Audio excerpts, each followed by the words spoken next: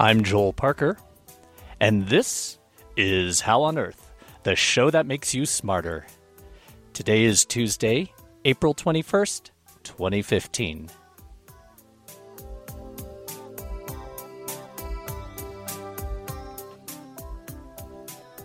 Coming up, Dr. Steve Phinney talks about nutrition, health, and performance. Are ketones the key?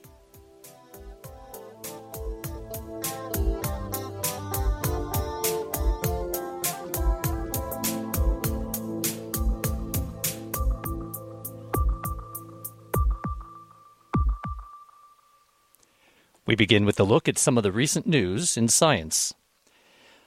Most studies of the human microbiome have focused on westernized people with lifestyle practices that decrease microbial survival and transmission, or on traditional societies that are currently in transition to westernization. Jose Clemente and his colleagues characterized the fecal, oral, and skin bacterial microbiome of members of an isolated Yanomami Amerindian village with no documented previous contact with Western people. The Yanomami harbor a microbiome with the highest diversity of bacteria and genetic functions ever reported in a human group. Despite their isolation, which presumably has been for more than 11,000 years since their ancestors moved in South America, and that they have no known exposure to antibiotics, they harbor bacteria that carry functional antibiotic resistance genes. These results suggest that westernization significantly affects human microbiome. The antibiotic resistance genes are likely poised for mobilization and enrichment upon exposure to pharmacological levels of antibiotics. These findings emphasize the need for extensive characterization of the function of the microbiome in remote, non-westernized populations before globalization of modern practices affects potentially beneficial bacteria harbored in the human body. This research was published last week in Science Advances, a AAAS publication. The GPS sensors in smartphones could be used as part of a crowdsourcing system to issue early earthquake and tsunami warnings, scientists report in the April 10th issue of Science Advances. Combining data from hundreds of smartphones could lower the cost of earthquake early detection methods and potentially reduce deaths caused by medium to large-sized earthquakes. While previous studies have investigated earthquake early warning systems based on scientific-grade GPS data, most regions at risk for earthquakes don't have the infrastructure needed to monitor earthquakes at this level. Consumer-quality GPS data collected by smartphones are less accurate than data collected by scientific-grade instruments, but could be used as a cheaper and easier way to issue warnings in areas without scientific-grade coverage. The study shows that a smartphone's ability to take continuous measurements of its location with GPS can be harnessed to detect and measure the large ground movement that occurs during an earthquake. This formation could be sent to a central server that could rapidly estimate earthquake magnitude. If enough smartphones were triggered by unusually large ground motion, a warning could be issued a few seconds before the strongest seismic waves from the earthquake began. How did the Earth's moon form?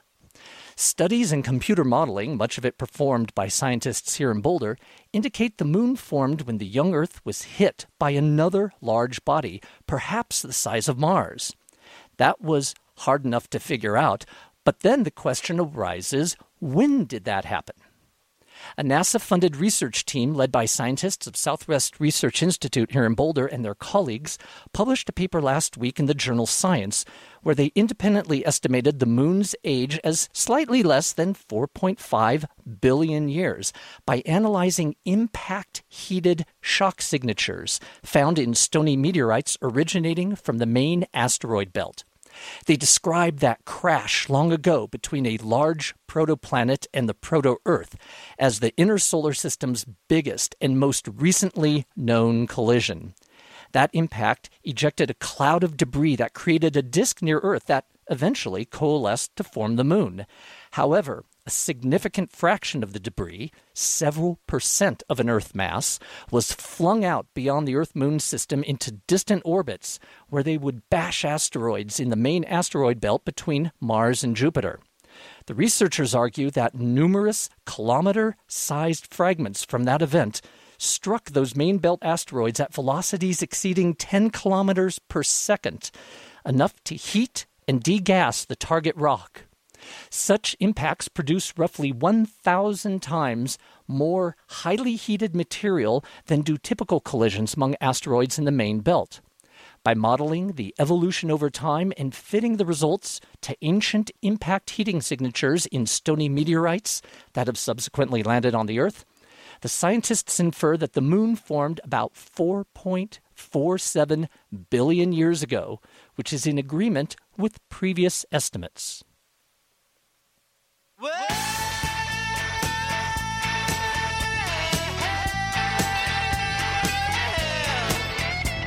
I've been in each city to see for myself. Well, I've been in each city to see for myself. You are listening to How on Earth, the KGNU Science Show. I'm Joel Parker. The official nutrition policies for the American Heart Association, the American Diabetes Association, and much of Colorado's institutional leaders in nutrition advocate a diet for Americans that is lower in fat and higher in carbohydrates. However, a growing body of scientific research demonstrates health benefits for many people with a diet that's lower in carbohydrates and higher in fats. In fact, some of this research indicates great therapeutic benefits.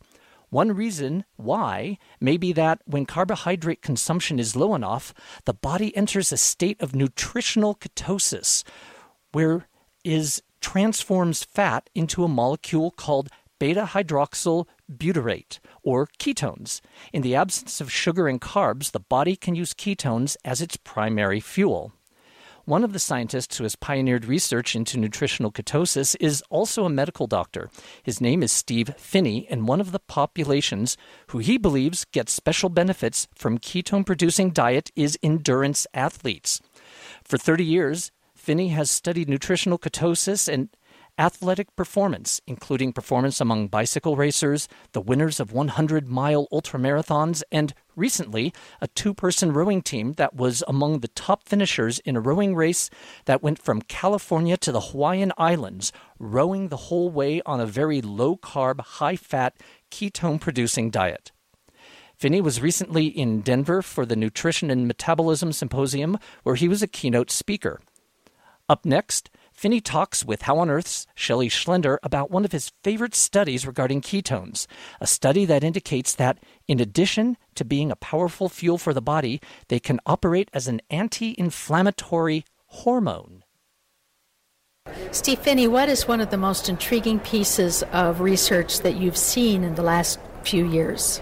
One that came completely out of the blue was a paper in Science magazine in December of 2012, so it's just a little over 3 years ago, where scientists who study gene expression and how the body internally regulates the activity of genes, what turns them on, what turns them off, discovered that when they stimulate an animal's genes with beta-hydroxybutyrate, that increases the animal's defense against reactive oxygen species or oxidative stress.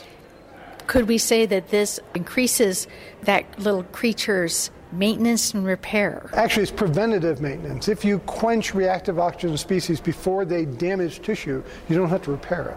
This is really intriguing because, we've been told for 50 years now that antioxidants are extremely important for humans and they reduce disease and improve well-being and function. What we didn't really understand was that we have our own internal antioxidant system that is very powerful. But when we eat enough carbohydrates to turn off those genes, they're not working. Well, but in these mice, those genes weren't necessarily turned off in an unusual way. Mice don't generally make ketones. Instead, they added something that's similar to ketones to the mice, and it helped them anyway. Yeah, they just used an artificial mechanism, a little pump, to pump ketones into the animals, and they got the same effect. But The implication of this and other research that's going on now is that the primary ketone that we have circulating in our blood, called beta-hydroxybutyrate, which we know the brain uses for fuel, in place of, if not preferentially, to using blood glucose. And pretty much every other cell in the body that has mitochondria can use beta-hydroxybutyrate for fuel. So we've thought of it as a fuel molecule. Now it turns out it is a potent messenger. And I don't want to say drug, but it has a pharmaceutical-like effect. Or could we say it's like a neurotransmitter or a hormone, that it gives signals to the body so it's not just a food? Correct. But if we say, it's a nutrient, then people think, oh, tiny little effect. You might or might not notice something.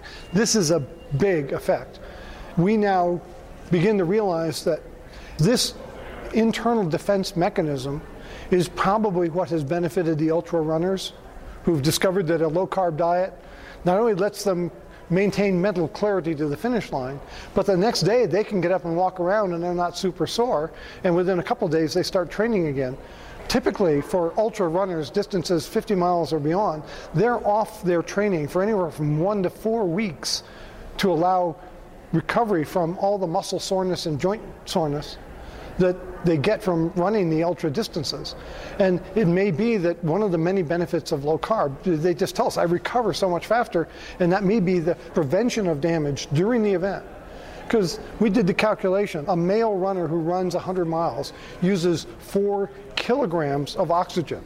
The body consumes 4 kilograms of oxygen, 8 pounds, to get to the finish line. Now, we tend to think of oxygen as a very good thing for us, but oxygen lets things burn. Almost all the oxygen that we consume burns fuel, but a small percentage of it, people say 2-3% of the oxygen we consume, escapes from the furnace, if you will, and damages our tissues. And those are called reactive oxygen species, ROS. We don't want those. Some people call them free radicals. That makes them sound more damaging. And so our defense against free radicals is extremely important. And that's why humans have learned to take antioxidants. I mean, why do people eat spinach or Brussels sprouts? There has to be some secondary gain because they aren't, when you try to feed them to babies, they go, bleh, The natural instinct for that is to spit it out. But hundreds of generations of grandmothers have figured out that if you eat a high-carb agricultural diet, if you don't get antioxidants, you're going to do yourself damage. Why do people eat Brussels sprouts or spinach? They contain a lot of phytonutrients that have antioxidant functions. Now, thousands of generations of grandmothers figured out you need that to avoid damage. We didn't figure out biochemically, just intuitively. Many of the hunting cultures that you and I have talked about before, the Maasai, the Aboriginal North Americans who followed the buffalo and didn't eat much in the way of gathered foods, and the Inuit discovered they didn't need them because if they ate a low-carb ketogenic diet, their antioxidants come from within. They don't have to come from outside. But way back then, frees you from having to eat all that icky vegetable mamby-pamby stuff. Now, on our diet that Jeff and I use, we use vegetables as a source of good nutrients and a way of getting good fats into the body. So I take a mixture of 50-50 butter and olive oil and add some garlic and basil and stuff that make this slightly greenish, soft butter olive oil mix, and people love to eat that on steamed vegetables, and I put it on fish. The vegetables become a route to get good fats into the body, so we add vegetables too. Well, but the Plains Indians did not say, let's have our antioxidants today by keeping ourselves in a ketogenic diet. Somehow they were close enough to their sensing of their body, and they had enough time for their history to choose these things that were good for them anyway. People, particularly grandmothers, are excellent empiricists. Yeah, and the information is passed from generation for generation, and that's what culture is about. Culture is about figuring out what makes my group, my tribe, do well. When we look at butyrate or ketones or whatever we want to call them, can you get too many of them? Oh yeah, if you're a type 1 diabetic and you don't have enough insulin, the liver makes too much, the blood levels go above 10 millimolar, and they are an organic acid. They're about as potent as an acid as vinegar. So, you don't worry about dropping vinegar on your skin and having you burn, but if you get too much of it built up on the body, it changes the pH, the acid-base balance of the body, and that leads to ketoacidosis. But that's 10 or above, whereas nutritional ketosis is 1 to 3. What about somebody in between? What if somebody always burns more ketones, or they're spilling more ketones than it's not 10, but they're somewhere high? What about that? Well, someone who's on a total fast, total starvation. And some protesters, people who want to show their commitment to a cause, will go on a 30-day fast, oftentimes in public. Cesar Chavez, who organized the California grape workers, did that a number of times. It did him no lasting harm. Did anybody measure his ketones? Typically, a human on total fast will have ketone levels of anywhere from 5 to 7 millimolar. Okay. So again, anything under 10 is not going to do harm. Whether or not somebody has high sugar levels, anything over 10 could be dangerous. Correct. In people who have Alzheimer's, one of the possibilities for helping them has been a thought of giving them supplements that are high in medium-chain triglycerides, since that's basically pretty darn close to a ketone. Actually, medium-chain triglycerides, the fatty acids can't be stored in fat. That must be burned on a real-time basis. So if you take 300 calories, but you're only burning 100 calories an hour, what does the body do with that 300 calories? And the liver makes it into ketones. So an easy way to make your ketones go up is actually feed medium-chain fatty acids. So they turn into ketones. So they turn into ketones. Ketones have anti-inflammatory effects in the brain and also act as a fuel for the brain. And that can potentially benefit. All right, Steve Finney, you're saying that when somebody is given a supplement like medium-chain triglycerides, then your body will turn that into ketones.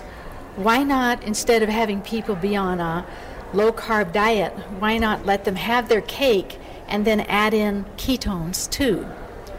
There are people interested in that, either by feeding medium-chain fatty acids, medium-chain triglyceride, or the other alternative is just feed them ketones, either as esters or as salts. They don't taste very good. They don't taste very good. And if you eat too much medium-chain fat, many people have a stomach upset effect from that. So getting a level in 1 to 3 millimolar is a struggle, and then you have to keep it there by continually consuming these things because their metabolic lifetime in the body is measured in hours, not days.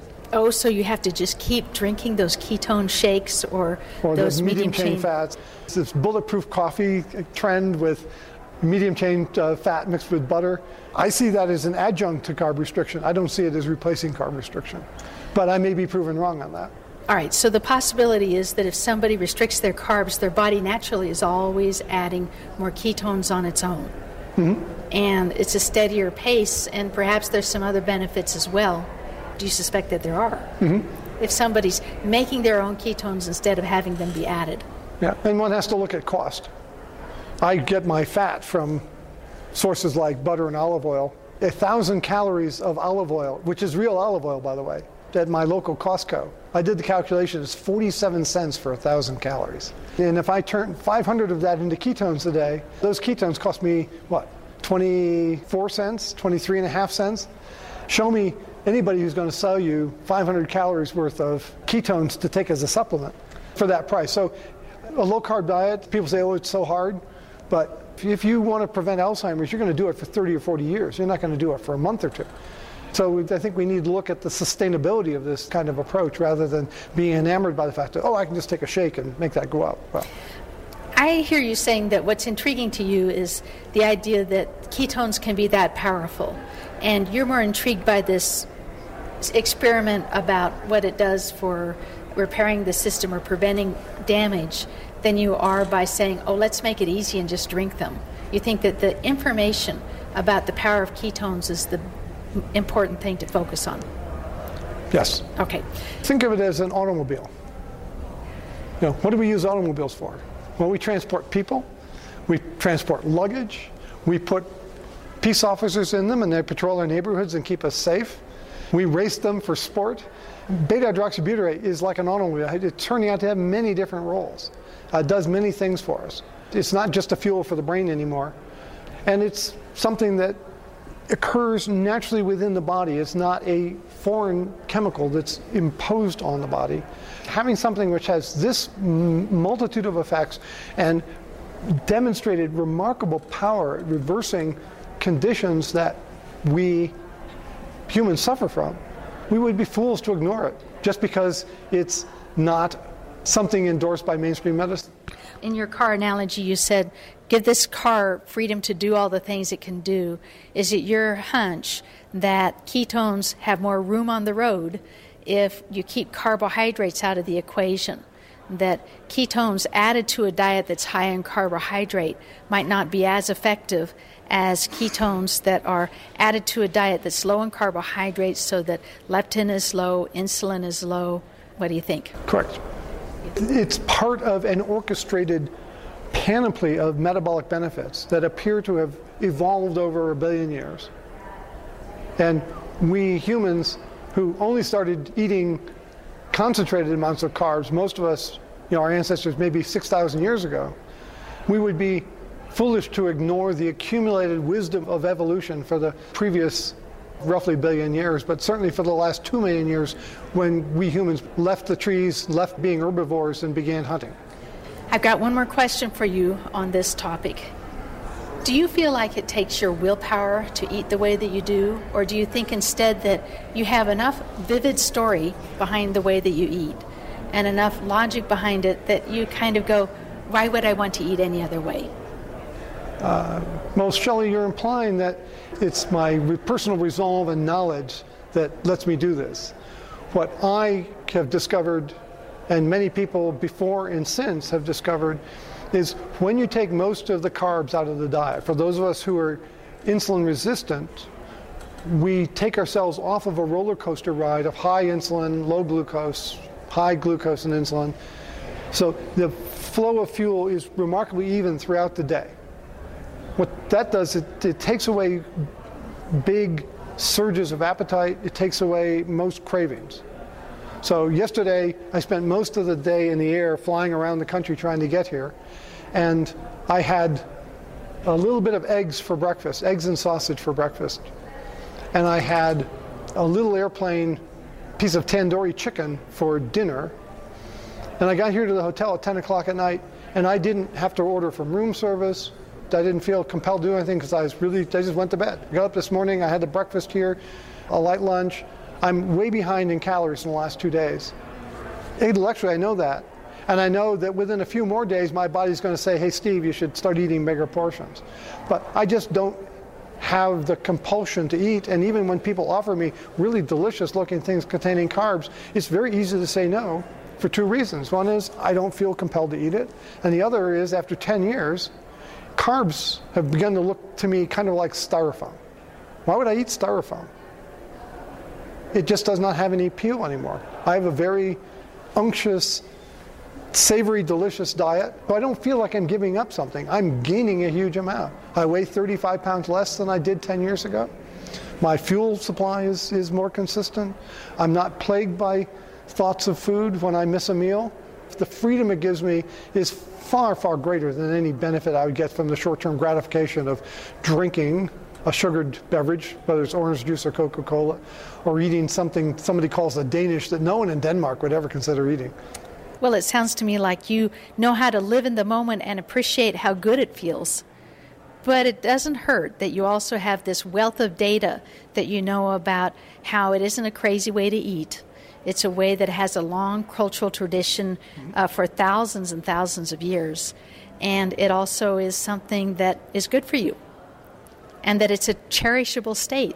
If you do eat that donut or if you do drink that cola, you lose this precious state you're in.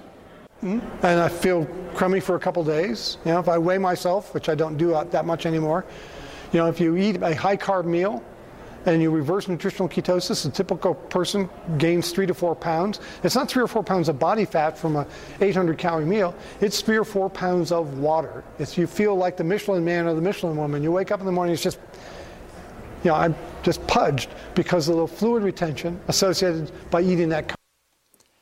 Thanks to Shelley Schlender for that report. Steve Phinney is a scientist and medical doctor who is one of the world's experts on low-carb, high-fat nutritional ketosis. His books include The Art and Science of Low-Carb Living, and he was recently featured in a documentary about athletic performance called Serial Killers 2, Run on Fat.